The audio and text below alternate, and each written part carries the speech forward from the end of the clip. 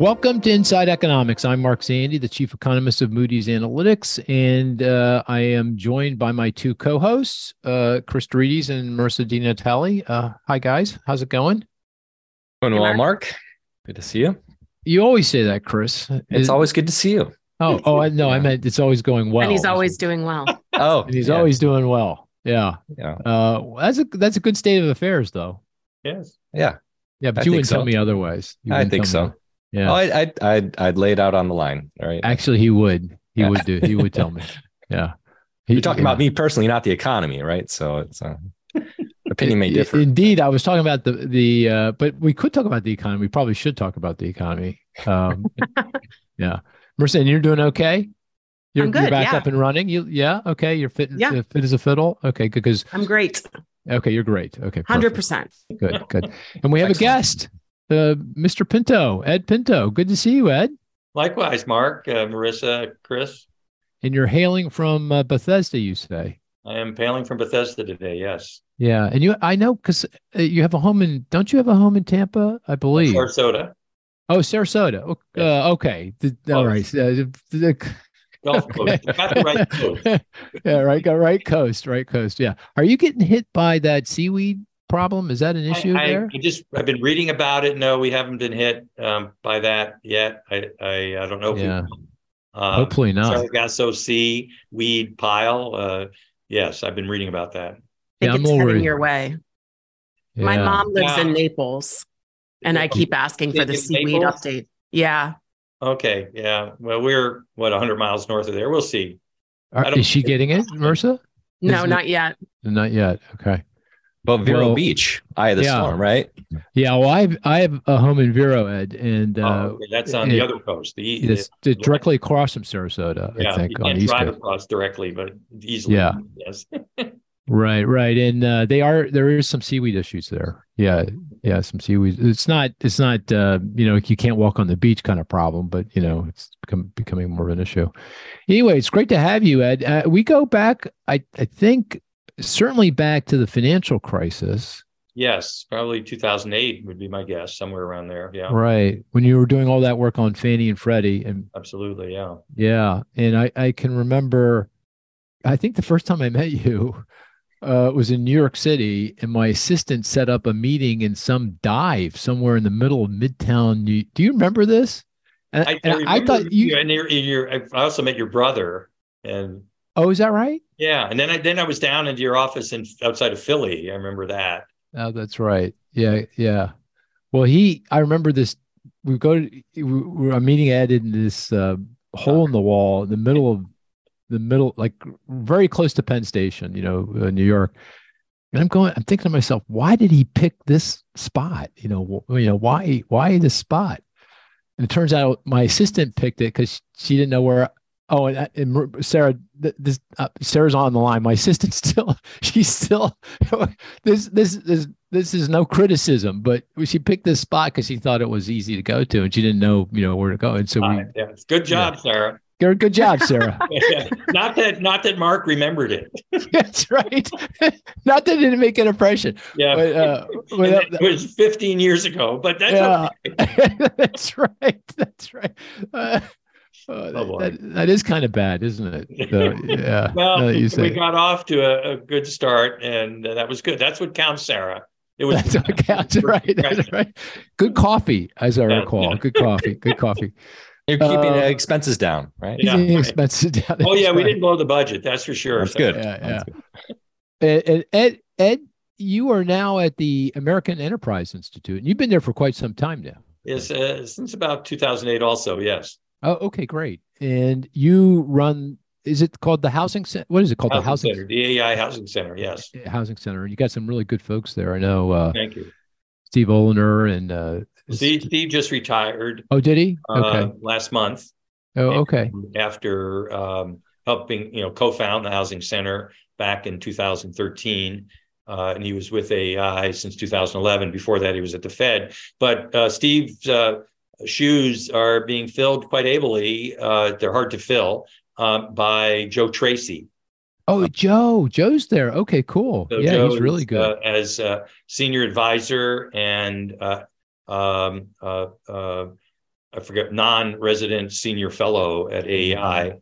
And so Joe started literally the weekend, the first workday after Steve's retirement. So and that's been great. We really like Joe. He's got also he's good experience in the Fed. And then we have the rest of our staff, Tobias and CC and Arthur and all the others.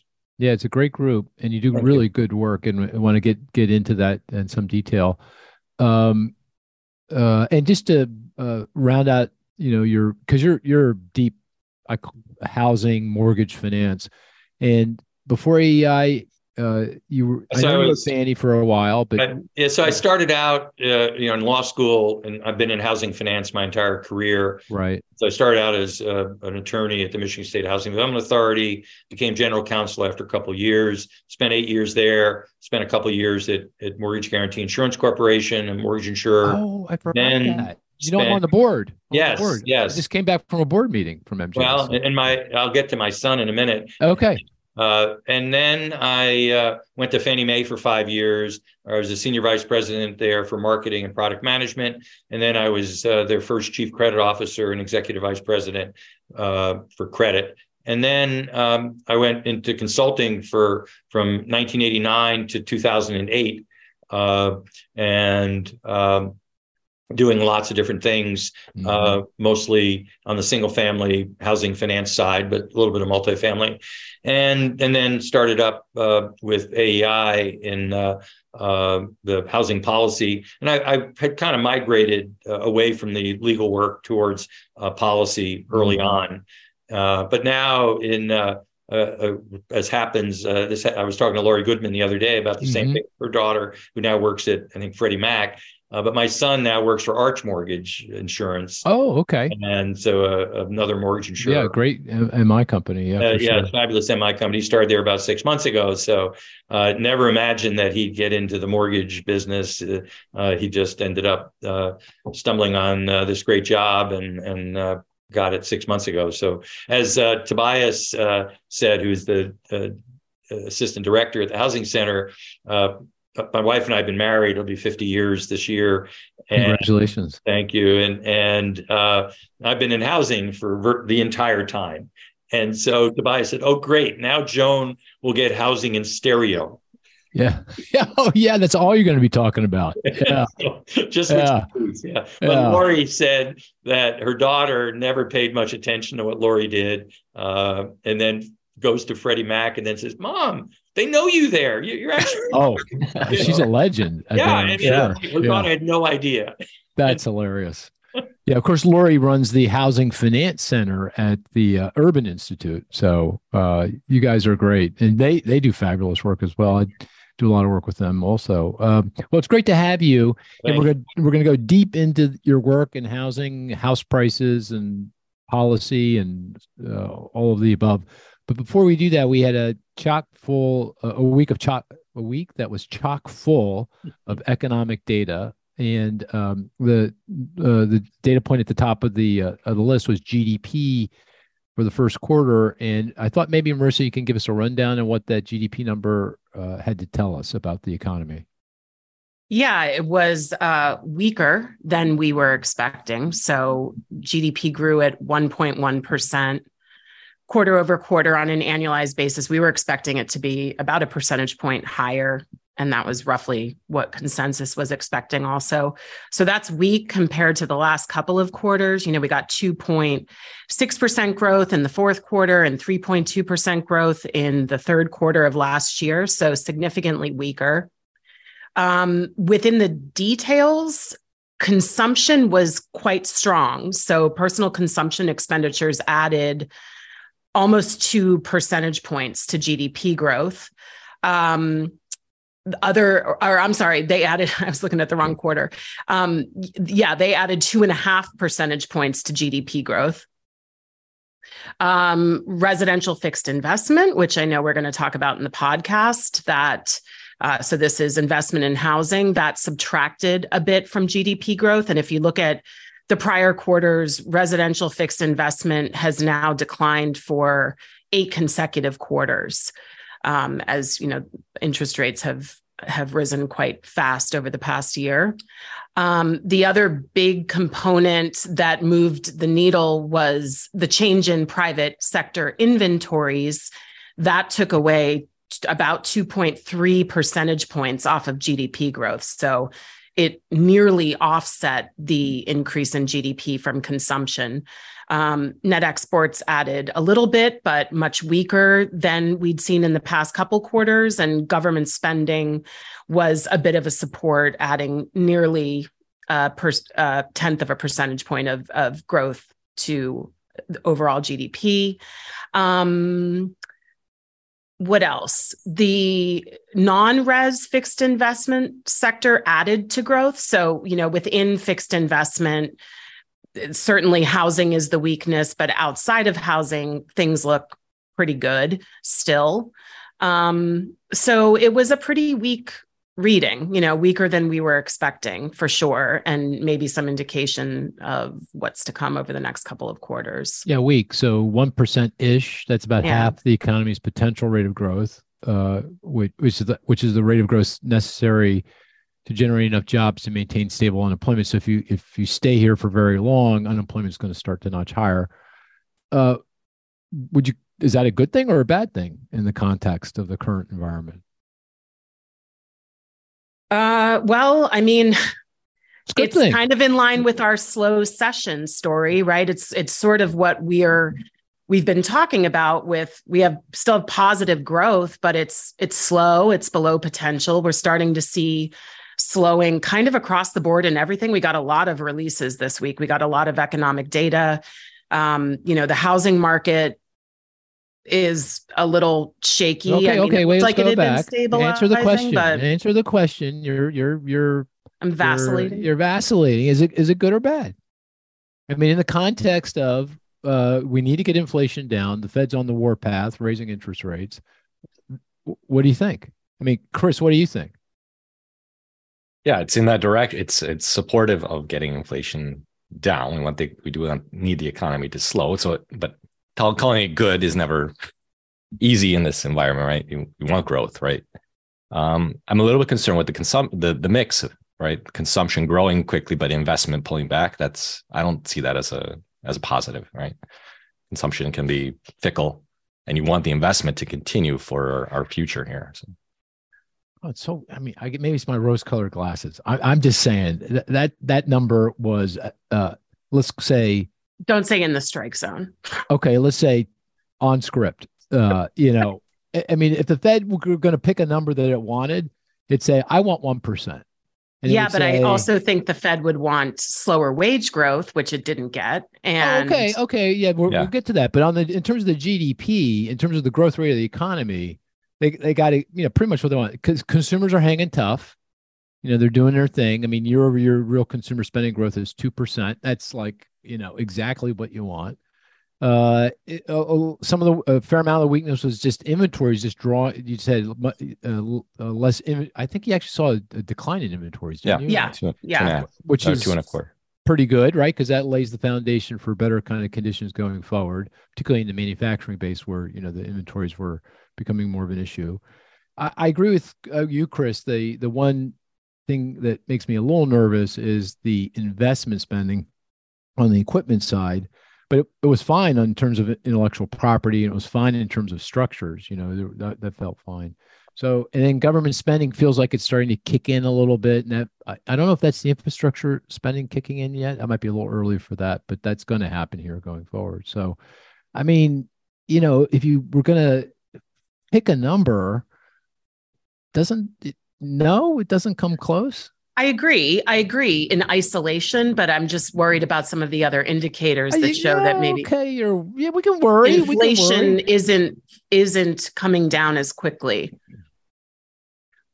Yeah, what's and the trade-off? We very well we may get into a situation where we fall into a recession or we see negative GDP growth, and core inflation is still, up around 3.5%. All right, let me ask you this. Let me ask it this way. What number would you have wanted to see? I mean, precisely what number would you have wanted to see? If you, I would have liked our pick a number. forecast to be correct at 2.1%. No, that was just a tracking estimate. That was just a tracking estimate, right? That's what that fell, interestingly enough, when you got the durable goods numbers, the day before, that showed investment was going to be weak, and that pushed the tracking estimate down to, I think, 1.5. So I think the actual consensus on the day, and the Atlanta Fed wage GDP tracker was 1.1 on the nose. So the consensus had come in, because of those in trade data that we got in the day before. But okay, all right, fair enough. Did you want to bring up any, Marissa? You mentioned the ECI. Maybe you should talk about that for the employment cost index, because that was more disappointing in the context of the current environment. Yeah, a lot of data came out, but so we got the employment cost index for the first quarter, and this is the Fed's preferred measure of wages, because it controls for the mix of jobs created. And that actually accelerated compared to the fourth quarter. So it was up 1.2% from the fourth quarter. It was 1.1% in the fourth quarter. That's for total compensation. Wage growth overall was stable. It was 1.2%, which is exactly what it was in the fourth quarter as well. So that uptick was mainly a reflection of an increase in benefit costs rather than compensation. So year over year now, we're looking at wage growth of 5%, which is, about what it's been for the past 6 months. It was 5.1% in Q4 and 5.1% in Q3. So that was a little disappointing to not see more of a slowdown in wages, especially that's the one the Fed is keyed in on, right? When they're looking at pressures coming from service sector industries and employers keeping wages high in those industries where the main input cost is labor. Yeah, of course. Is that consistent with your take on it too? Yes, I'd say much more focus on the ECI than the GDP number, to your previous question, right? GDP, you got to keep an eye on it, but it's probably not going to sway the Fed's decision. This ECI certainly much more important, and the PCE, which I think we'll get to next. Much more important in what sense? In terms of setting monetary policy? Yeah, if that's the objective, we're focusing on trying to understand what the Fed is going to do next and what implications that could have for the economy longer term. Yeah, I think those are the numbers to watch. Yeah, I don't know. It feels like the job market's weakening to me. So it feels like it's just a matter of time before that wage growth comes in a more fulsome way. But yeah, that 5% is too high. We need 3.5%, I think, to be more consistent with the Fed's target. So it's got to come in more. The PCE, that felt like that was okay. No, the core, that's the consumer expenditure deflator. The measure. Yeah, that actually decelerated. Right. In March, it was 0.1%.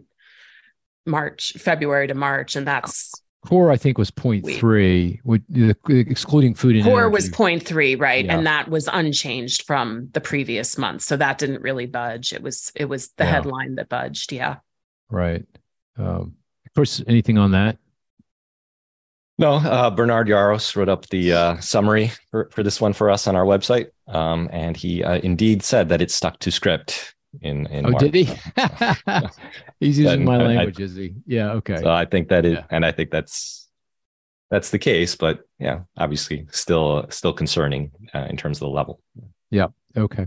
I think it's a good time to turn to housing, because in the GDP number and growth broadly,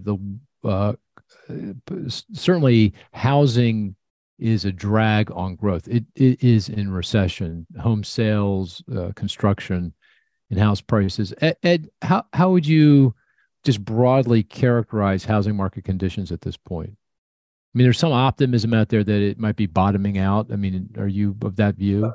So you got two different pieces of it. One is home sales, which is existing and new, and then you have home prices. Home prices have been much more resilient than I was expecting, given interest rates at 6.5%, give or take, mortgage rates up from 2 3/4, 3% not too long ago. And that's largely due to continued supply constraints, which are severe in most of the country, particularly at the lower end of the market. And we'll be talking a lot about that over the course of this podcast. And but the inventory, months remaining inventory, are all very low at near historic lows. The historic lows were set during the pandemic, but if you go back 40 years, we're lower than 38 of those 40 years.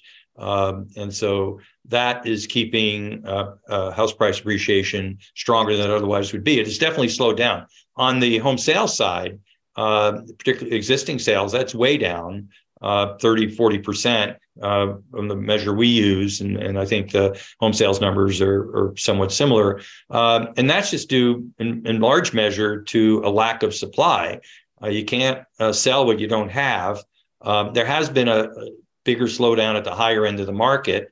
That was really the run up in the high end of the market was unprecedented during the pandemic. And so that has definitely slowed down the activity. But again, it has had much less effect on home prices. Yeah, you at the Housing Center at AEI produced your own house price index. And it very timely because you're out with March data. March 2023. Yeah, so you might say, well, why does the industry, why do you need another house price index? There's already lots of them. And the answer was three or fourfold. One is we didn't like the latency of the other indices. Case-Shiller has got a tremendous amount of latency because while they will come out in April, they have come out in April, and they'll call it February. It's actually an average of December, January, and February, meaning it's actually February. And so it has quite a bit of lag to it. It's actually January. So it has quite a bit of lag to it. We come out with our March numbers. We came out with them, I think, Monday or Tuesday of this week. So that was one reason. Another reason is that we wanted an index that just didn't break the market up into one third, or one quarter. We wanted to define price bins by the amount of leverage that was present market to market to market driving house prices, because what we knew from the run up to the financial crisis, the low end of the market went up quite a bit faster and came down quite a bit more during the correction than the high end of the market. And the way we describe it is the high end of the market is left to their own devices, more or less. If they want more leverage, they have to self-create it, take higher debt to income ratios, put less money down to leave them to buy a more expensive house potentially. And people that are not getting government assistance tend not to do that. They tend to be more circumspect when it comes to leverage. On the other hand, if you're at the bottom end of the market, the low end of the market, which is largely defined by FHA, those buyers tend to use much of the leverage that's made available to them by the federal government, these agencies. And so we consistently see low prices going up faster in general than high prices. That was turned upside down during the pandemic. I'll get back to that. And so we wanted an index that actually would track that. So we created one with 4 price bins: low, medium, high, and high. And we actually define low as metro by metro, quarter by quarter. What is the 40th percentile of an FHA home transaction that was insured by FHA, and that sets a dollar point. And then we take all of the sales below that dollar point and call that low. We take the 40th to 80th percentile and call that low medium. We know that basically largely represents first-time buyers, entry level, because we also look at what percentage of that low and low medium are first-time buyers and entry level, as we call them. And it's about 75-80%. On the other hand, the medium high, and the high is everything, the medium high is everything above 80%. So it includes a little bit of FHA, but it's mostly Fannie and Freddie. And the top of the medium high is the Fannie Freddie loan limit divided by 1.25 to account for a 20% down, which is about the average down payment at the high end of the Fannie Freddie loan limit. Again, that's done at a a metro level, but there it's adjusted every year as those limits adjust. And then the high is everything above that.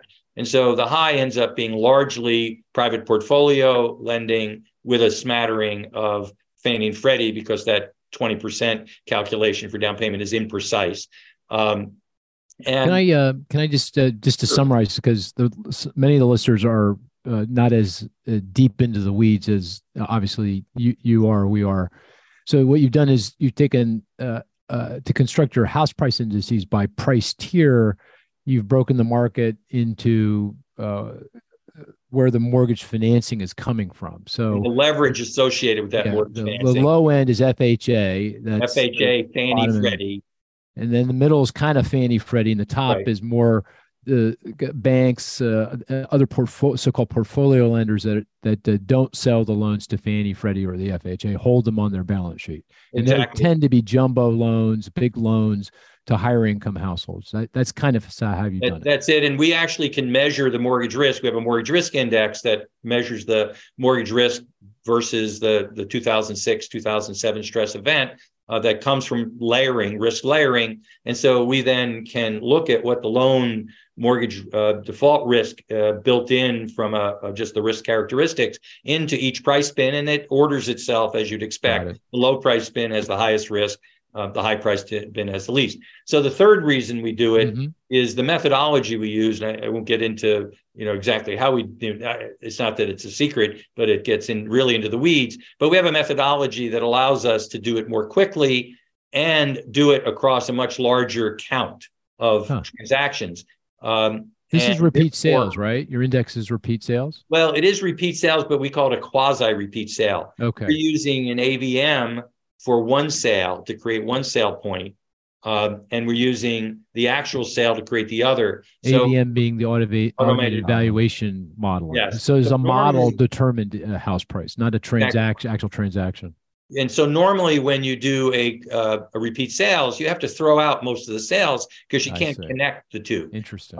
And so we're able to connect a very high percentage each month. And so whereas Case-Shiller publishes, I think, 18 or 20 metros, again, with a lag, we publish 60. And we can publish on an annual basis. We can do it down to the census tract level. So it just gives us a lot more data to slice and dice. And so we like that's cool. that. That's cool. We actually construct a repeat sales index as well, and we have March data out. Chris, do you want to describe the March data? I want to have Chris describe the results of our March house price, and I'm curious how it lines up with yours. Do you recall? Yeah. Have you looked at it carefully, Chris? Yeah. Yep. So we showed a half a percentage point a decline in March. So that is quite substantial. Year over year, constant quality. Year over year, we're at 1.4%. Let me see if I can. Okay. That's month to month down half a point. March was down half a point in March. Yeah, that's right.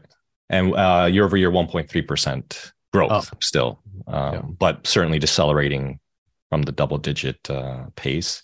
Peak to trough, our index suggests prices nationally are down 2.2%. So what was your number year over year, Chris? 1.3. Yeah, we're at 2.3 for March year over year, and month to month, we're at, hold on a second. Month over month, we're at 1.4%. Is that up? Positive? Up? And that was up. Well, it was about flat with February, which was month over month 1.5%. Oh, okay. So these are month over month numbers. What we do, one other thing that we do that is pretty unique is we utilize the Optimal Blue rate lock data to track in real time, because we get the data daily, but we aggregate it up weekly. And so on Monday, we have last week's rate lock. And so a rate lock is somebody buys a house and then they're getting a purchase loan and they do a rate lock. A few days later, they apply, do a rate lock, and we get that information, which includes a lot of information about the transaction at an anonymized level. And so we're able to do two things with those data. One is we can track volume and slice and dice that quite a bit. And And so we publish rate lock volume data for cash out, rate and term, by agency, purchase, and all of that. And I've been doing that for, I think we go back about 4 years because that's how far the data go back. But secondly, we're able to take the individual transactions, aggregate them up to a national level, and then we create a proxy. It's not a proxy for what turns out to be our constant quality year over year, month over month HPA that we use from the public records data. We're actually able to create a proxy of that. So this past Monday, for example, here we are in April. We have an April number, we have a May number, and we have an early June number because loans that had rate locks last week, many of them will be closing in early June. Good. And what's it saying? Do you know? I think for early June, we're down to about zero year over year. So still weakness. Yeah. And so we actually think that we've already passed the worst in terms of the correction. We had about a 5% correction that happened pretty quickly in the latter part of last year. Peaked nationally, I think it peaked in July. Some regions of the country, particularly out west, it peaked in May and June. But we now see on a month over month basis, that is reversed. So that 5% decline that we sort of built up over July, August, September, October, November, and probably December, we've now had some month over month positive numbers. Well, starting in July, we think we're going to start seeing some modestly positive numbers in terms of HPA month over month, but they're going to be offsetting last July, which were negative numbers. So that's going to start bringing. Yeah, okay. So you're saying that you're sensing some stabilization of pricing, and you actually think the price declines, do you think they're over? Do you think? I think they're, unless something happens where interest rates break out of the 6.5 range, or there's something else that happens with the economy. We also think that unemployment will have minimal impact on increasing the supply of homes, which comes when people either pull out of the market or go into distress. We think it would take unemployment of 5.5% for that to have an impact. So we're still 2 points away from that. Seem to be a long way from having unemployment impacted. So we're back to this supply issue. There's nothing on the immediate horizon that says there's going to be more supply. Yeah. Okay. So I want to come back to that. I want to say one thing about our house price data that I observed, just pointing this out. There's 400 plus metropolitan areas in the country. So we create HPI, house price indices, for all of them. 4/5 of them, 80%, have experienced declines. 20% of the markets have not. Philly house prices have not declined, just pointing that out. And Vero Beach, Florida, no price declines in Vero Beach, Florida. Who lives in Vero Beach, has a place in Vero Beach? Guilty. Yeah. It's because the seaweed hasn't affected the price yet. Yeah, exactly. Yeah. And so I was very, very happy to see that. Of course, there's a lot of volatility in the data month to month because of trend. And Vero doesn't have as many transactions as some of these other bigger Florida markets does. So that may be part of it. But just pointing to that. Chris, you heard Ed. He doesn't think that there's going to be any more price declines here, or any significant more price declines. So what do you obviously nationally, on a national basis, yeah, and national basis. We track the top 60. We look at more, but we track the top 60 month by month, and we've seen on a month over month basis, we've seen a pretty consistent shift to increases. Yeah. What do you think? You want to describe our forecast to Ed, and how do you feel about it, the forecast in the context of what's Ed saying and everything else you're observing? Yeah. So our forecast is a bit more negative, right? We have a 5 to 10% peak to trough decline baked in the forecast. 5 to 10 because it does depend on which specific house price index we're looking at, but across the majors, the FHFA, our MHPI, and the Case-Shiller, that's about the range. I mentioned we're down about 2% so far based on the MHPI, so still more to go.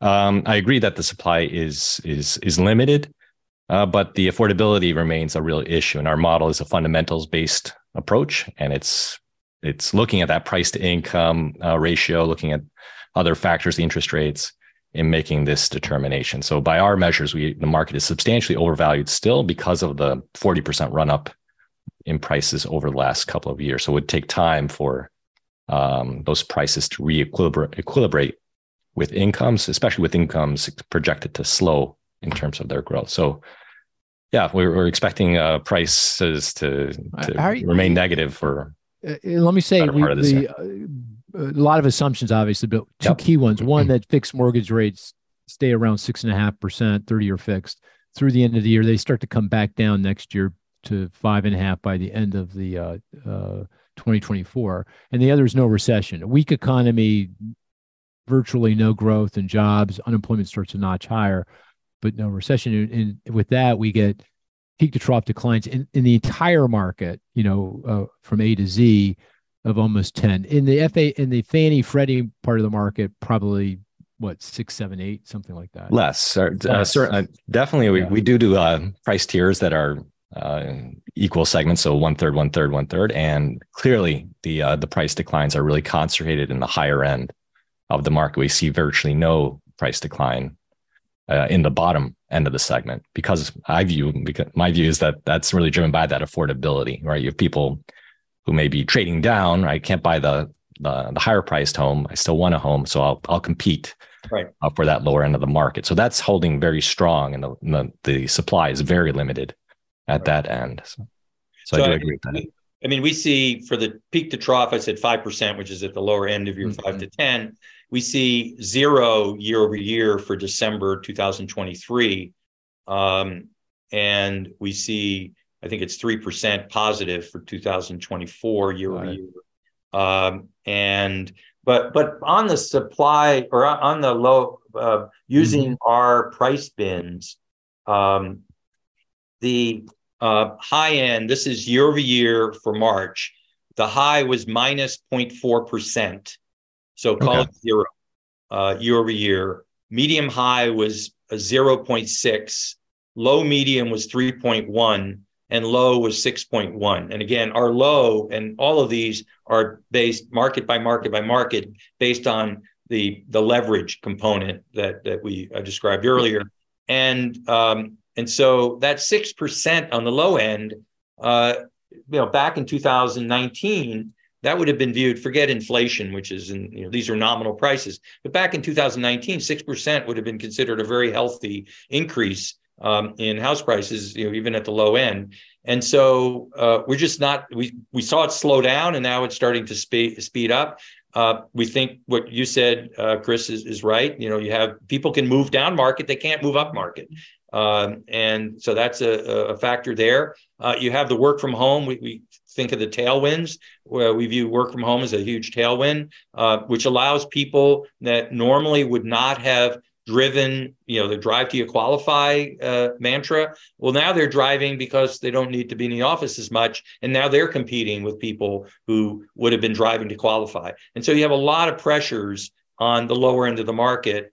And maybe we'll have some time to talk about this, but we've done a tremendous amount of work to connect the displacement pressure that comes from house prices being out of sync with incomes at a metro level, and the displacement rate in terms of homelessness as measured by the point in time homelessness rate across 360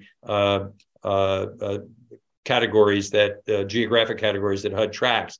And we have found, in looking at 30 plus different metrics, the single most important predictive metric to predict the rate of homelessness by these 360 areas is the median house price to median income in that area. And it swamps all the others. Wow, that's interesting. R-squared is 78%. And so we've built that into what we call our good neighbor index, but maybe we can get into that a little bit later. Well, that's a very important point. And one of the questions is whether the price pressures in the lower end of the market are related more to demand or to supply. So, my sort of narrative or thinking has been that since the financial crisis, home building has been relatively constrained, except up until right before recently in the pandemic, before the run up in mortgage rates. But for most of the period after the financial crisis, home building has been relatively muted, constrained for lots of different reasons. Particularly at the low end of the market, the builders, particularly publicly traded builders, focus on the high end because that's where they could make the most money. Return on equity is a lot higher. The low end, very difficult. Also, during the financial crisis, because of the hit that local state government took, they raised their fees on permitting and the fixed costs of actually putting up a home rose quite significantly. So it made it much more difficult for builders to build those homes at the lower end of the market. So my kind of thought process has been, we really need to focus on the supply side of this market, try to figure out how to create more supply, particularly at the lower end of the market. Does that resonate with you, Ed, or do you have a different take on that? Yes, I would. Exactly. And most of our work now is on the supply side of the market, and I'll talk about that in a minute. But I would push back on two things. Okay. One is, back in 1970, California was normal in house prices to income. San Francisco was just about normal. And the problems that have emanated largely from the West Coast, also up in New York and some of the Northeast, have really took hold there and then started spreading other parts of the country. When you're at a median home price to median income at a metro level of about 3 or less, you have virtually no homelessness. But once you start moving up from that, we can actually track how that works. California has been above that level for a very long time. They started getting above that level in the 70s and then the 80s and the 90s. And now they're in San Francisco 10 times area median, and their area median is the highest in the country. San Jose, San Francisco. So that's number one. This has been building for a long time. We have a lot of information on why it's been building, but it has been building. The second thing is, you talked about the builders. There is a perception that the builders rape and pillage, which is how I would describe a little bit of what you just said. They're going to go. I didn't say that. I didn't say that. No, you said for the record. I don't even mean to imply that. They're just doing basic economics. You build where you're going to make the money. Yeah. Well, but again, let's push back against that. So we took 540 counties around the country in 200 metros, and we mapped out in a scatter plot what the gross living area was of single family detached. We also did it for single family attached, but detached. What the gross living area was of the unit was the y-axis, and the x-axis was the as-built development. Based on the square footage of lot, how many lots do you get per acre? And that became the as-built development.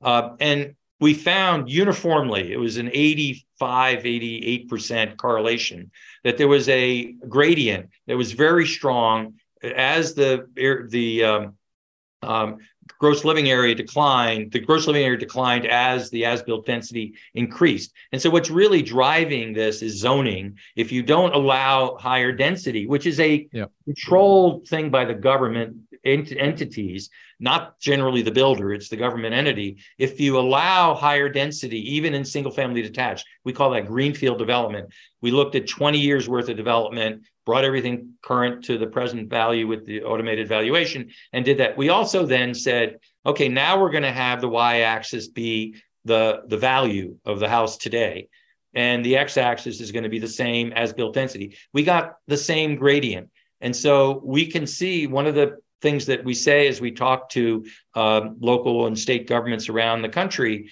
is, if you allow higher density, even for single family detached, if you go from 4 to 6 units, if you go from 5 to 7 units an acre, 6 to 8, whatever, you get a massive increase in the number of units. You get a reduction in the size, but still being very ample given the household sizes today. And you get a reduction in price. And it's all driven by you, the local official. It's not driven by the builder. Oh yeah, and you're absolutely right. I should have said also, obviously the permitting is a big factor here in what's going on, and that also changed. It's been building over a long period of time, Yes. I think it got much more serious, significant, around the financial crisis. But I totally agree with you. But we went back 20 years with this. Yeah. We went back 20 years so that all the houses that we were looking at had no depreciation issue because they were all 20 years or less. So what our answer is light touch density, which is a small lot development. We call that small lot greenfield development, under 5,000 square foot lots, more than 8 per acre, preferably 10 or 12 on single family, 30 units an acre on townhouse, preferably. We also include 2 unit, 3 unit, 4 unit, up to 8 units, basically up to about 22 units an acre if you do it in density. It includes accessory dwelling units and everything in between, cottage housing, you name it. And so we've done a tremendous amount of research on that. We have quantified how many more housing units. We know what the conversion rate is. We know what the economics are. We've calculated the economics area by block, property by property.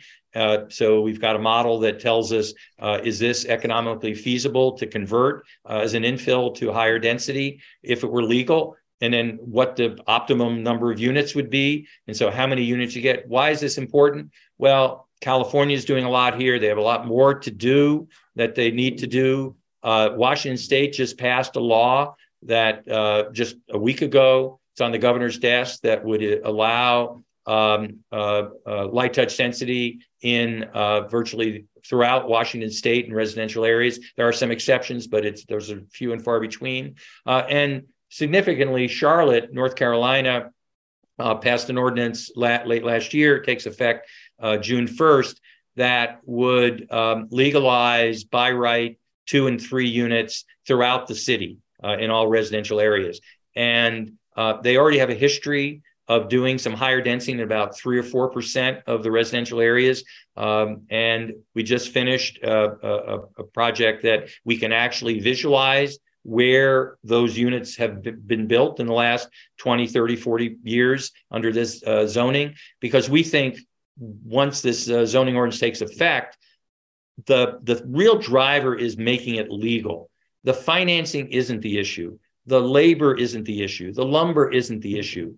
It's making it legal to build higher density. Once you do that, the private market, if allowed to do it by right, will figure out a way to do it. Let me ask you a question around that. I mean, you've got some good examples of communities moving in that direction, but pretty universally, it's very difficult to get local governments to do the kinds of things that you're describing.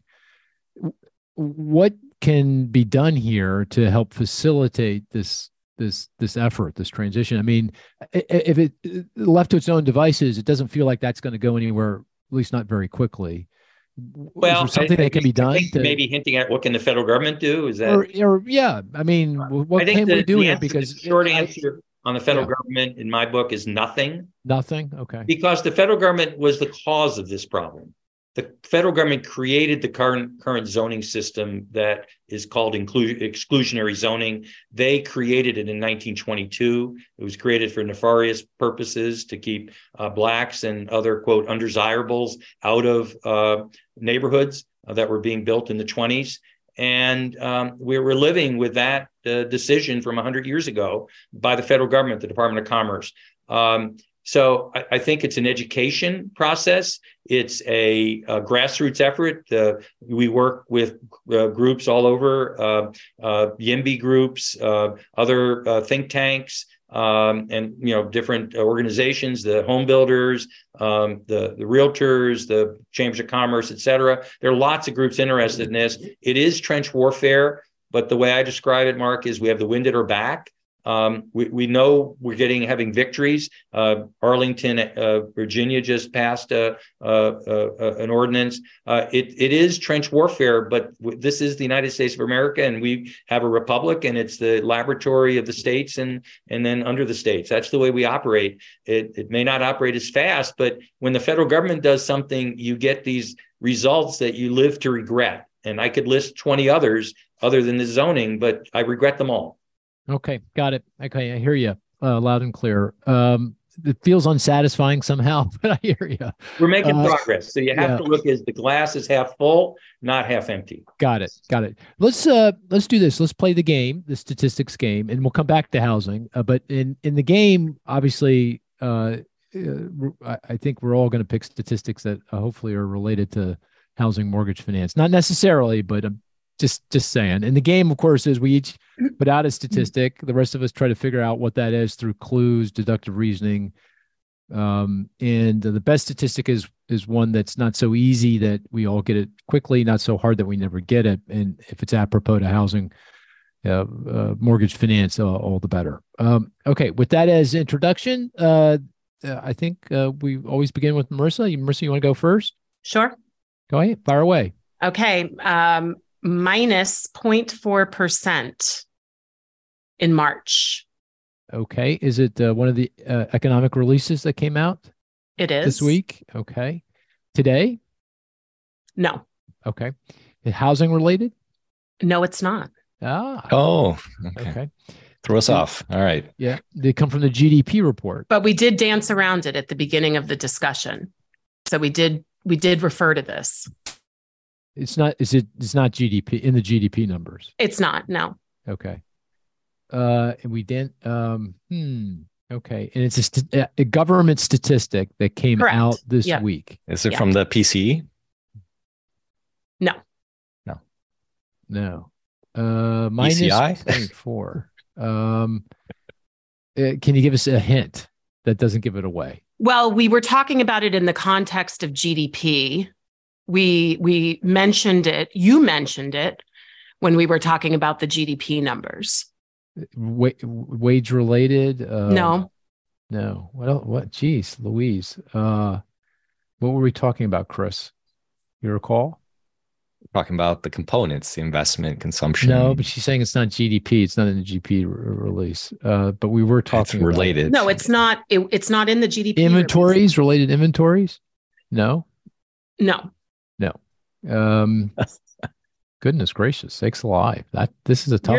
You're ECI. It has. No, she said no. It's It's not wages. Wages. It's not wages. It's not. I want it to be wages. Can you give us what's part of the economy we should be thinking about? Or so we were discussing it when we talked about marking down our estimate of Q1 GDP. Oh, investment, durable goods. There you go. Okay, durable goods. Okay, it's in the durable goods numbers. It is, yeah. Okay, fair enough. So minus 0.4, was that the core, X defense, X transportation? Yeah, okay. It's durable goods. It's core durable goods orders for the month of March. So this is stripping out, non-defense capital goods, stripping out aircraft orders, civilian and government. So it was down 0.4%. This was the second consecutive month of decline, but this is actually declined 4 out of the 5 last months. So that suggests going back to this weakness in investment spending, right? In private investment spending outside of housing. Not a good sign. And year over year, core durable goods orders are down 2%, or I'm sorry, they're up 2%, but that's the weakest positive reading that we've had since like the worst of the pandemic, since like March or April of 2020. And if you strip out the pandemic, you have to go back to about 2011 to get a weaker year-on-year reading in core goods. So this is making you nervous that the businesses are starting to pull back on equipment. Yeah. Okay. And this is forward looking, right? Because these are orders. Yep. So we could also look at shipments, which were also down for 2 consecutive months. And this is kind of current receivables, right? But the orders can go out 6, 9, 12 months. So this suggests potential weakness coming in the quarters ahead as well. Yeah, and I guess also in the context of the banking crisis and the fallout that's going to have on credit, and particularly for small business, I guess this would be the place to really, let me quickly, one thought was, generally recessions, I think I'm getting this right. Recessions are led by the consumer. The consumer packs it in, stops spending, and we go into recession. Could it be the case that, and there's certainly, that doesn't feel like that's what's happening now. I mean, consumers are cautious, but they're spending like they typically do for the most part. Could it be that, this recession is different, like everything else about this current environment, and it's businesses that kind of lead us into recession? Is that a possibility? Is that what you're thinking? No, I mean, No? I think, is it a possibility? Sure. But Yeah. I still think that you're right. I mean, we got data on consumer spending and income this week too. I won't go into it in case that's somebody's statistic, but, Right. That shows resilience among consumers. But we've also gotten data on credit markets and consumer borrowing, and that is turned for sure. So balances are now falling compared to where they were a year ago when you look at a variety of lending products. So to the extent that consumers may be drawing down any savings they have, it also looks like they're pulling back on debt. That could be supply and demand, right? It could also be banks making it more difficult for consumers to take on more debt. Interest rates are higher. Lending standards appear to be tightening across a variety of products. So, I mean, I think eventually this is going to come down to the consumer. We noted the labor market seems to be weakening too. Yeah. I would just add, Marissa, lending standards in one area are weakening reasonably fair amount, and that's mortgages, government mortgages, Fannie, Freddie, FHA. FHA lowered their premium. That's going to be increased demand and against tight supply. Fannie, Freddie just changed their LLPAs, their loan level pricing adjusters, tilting more towards high risk borrowers. That's going to increase demand there. All of this is going to feed into that low end of the market where there's no supply and house prices are already going up 6% year over year. It's an interesting point. So, Ed, did you want to take a crack at this game? Sure. I'm going to throw out, let me get the number in front of me here. It's obviously something we publish because I don't follow the other numbers. Wow. Fair enough. Oh, no, this is a problem. So we're not going to get it, Ed. Problematic. No, I think we're going to get, we talked about it quite a bit. So I can give you one hint and we'll see. But the number is, hold on a second. I just picked up the wrong thing. Okay. The number is 2.1. And it has something to do with housing, obviously. Uh-huh. Is it related to your house price estimates? It is not related to house price estimate. Is it the risk index you referred to? No. Is it like month's supply on the market? Yes. Ah. Which month's supply? Oh, Jesus. Well, wait, it's 2.1 months. Think about it. Right. Existing. Right. Well, no, it's all, yes, existing, but what portion of the market?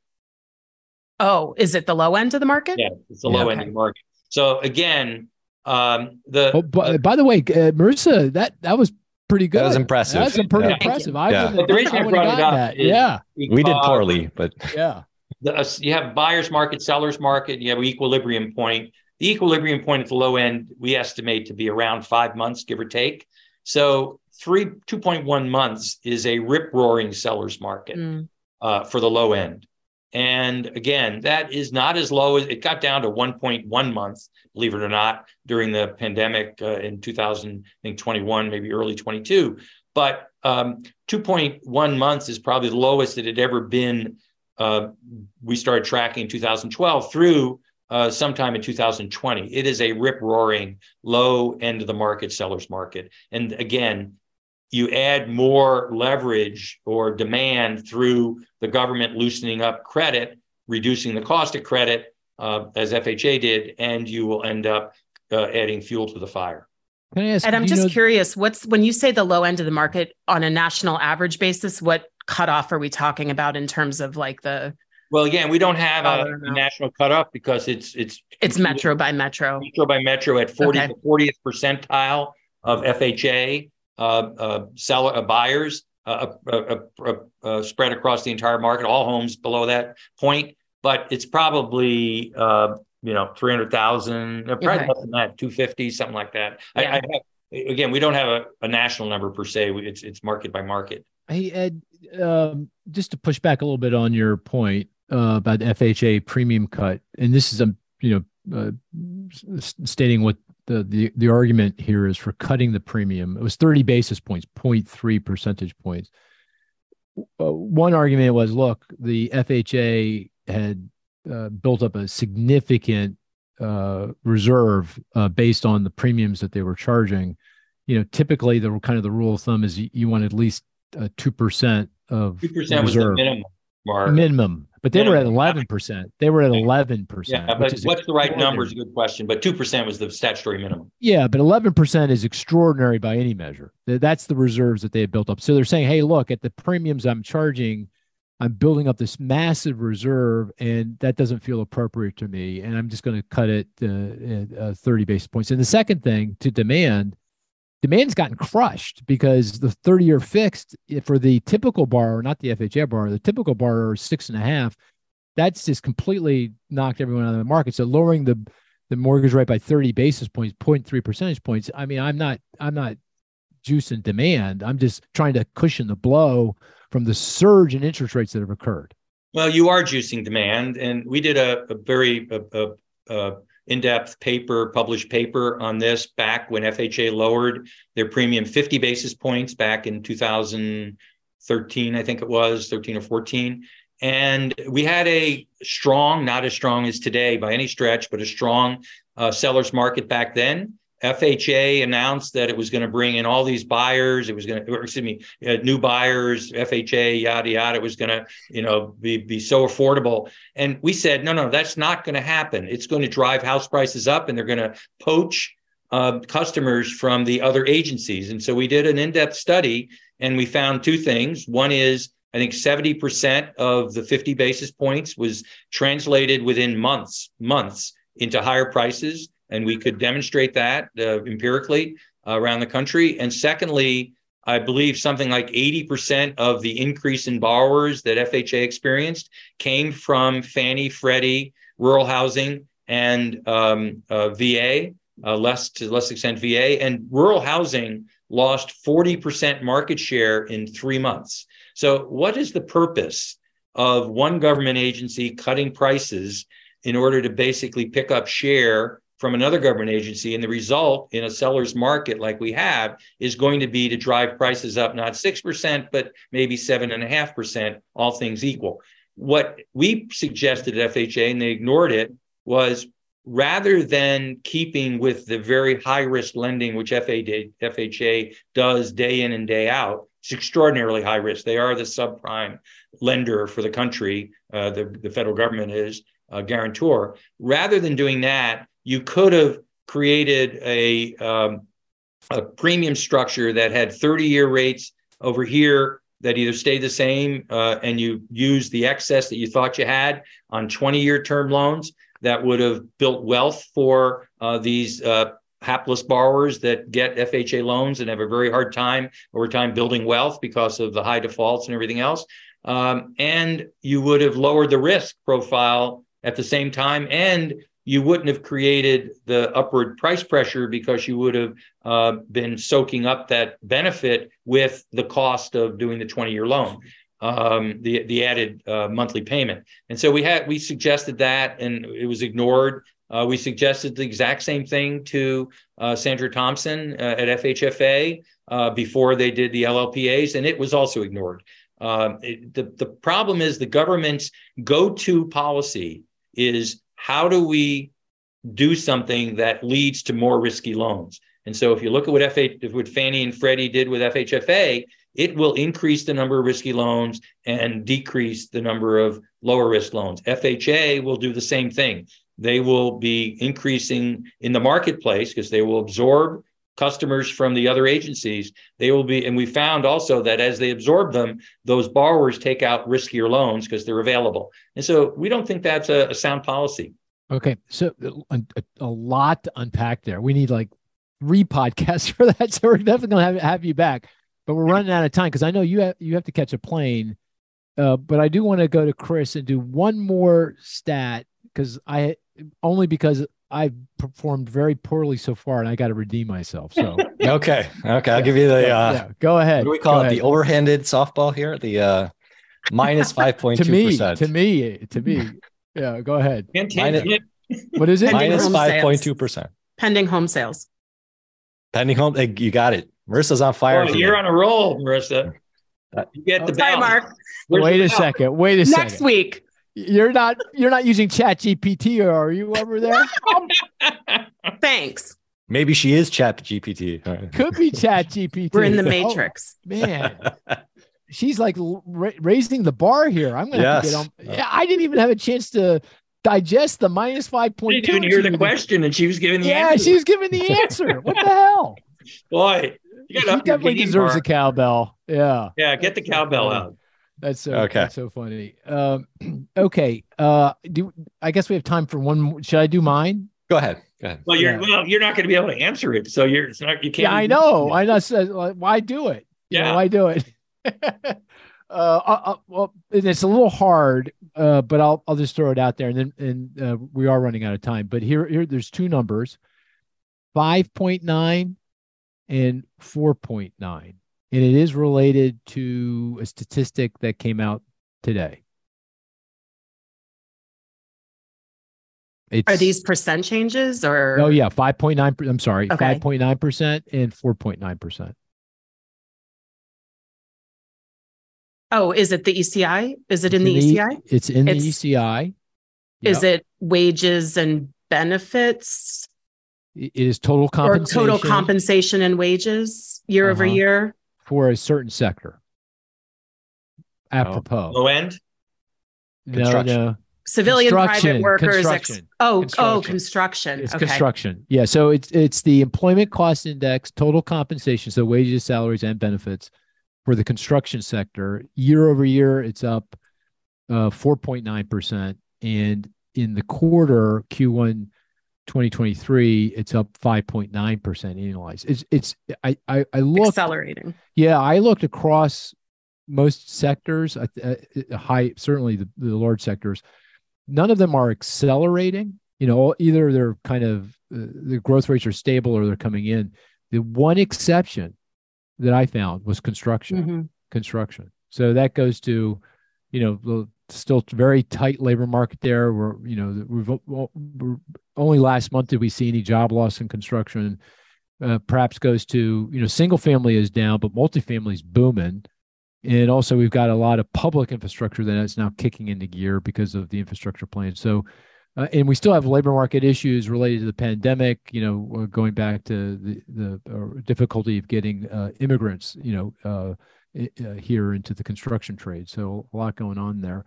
And it also just highlights another broader point is that construction, the industry has shown very poor productivity growth over the years, very difficult, at least as measured, to increase productivity, and so that makes it very difficult to keep labor costs down. So I thought that Mark, was. You said we have a moment to talk about maybe the supply issue. Yeah, sure. Fire away. Again, we've come up with what we call light touch sensing, and what we have found is that as you move from McMansions, so the exclusionary zoning that we have basically promotes McMansions because that's the highest and best use. And by definition, they have to, and it's based on, if you tear down a house, you have to have a lot that's worth a lot to justify tearing down the lower priced value that's on it.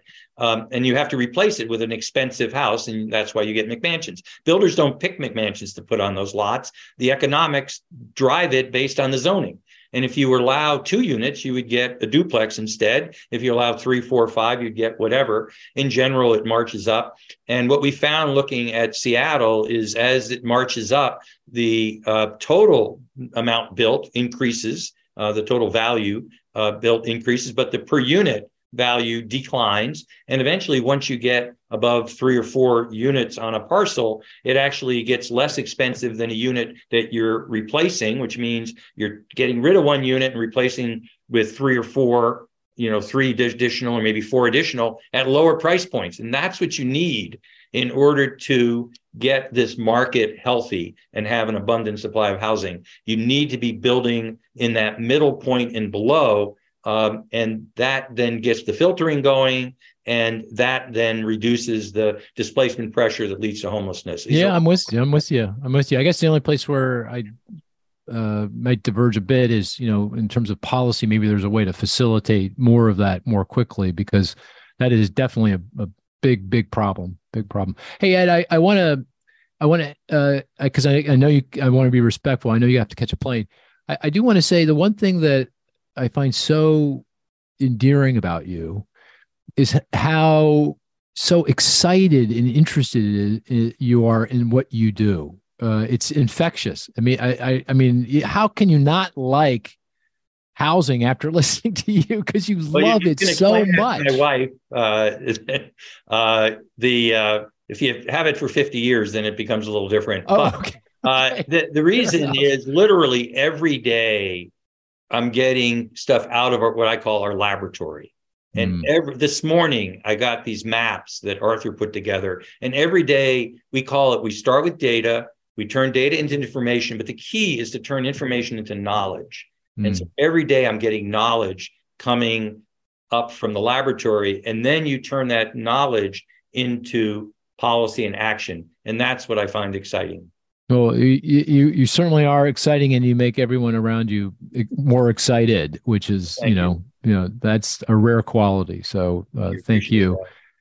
And with that, dear listener, we're going to call this a podcast. Talk to you next week. Take care now.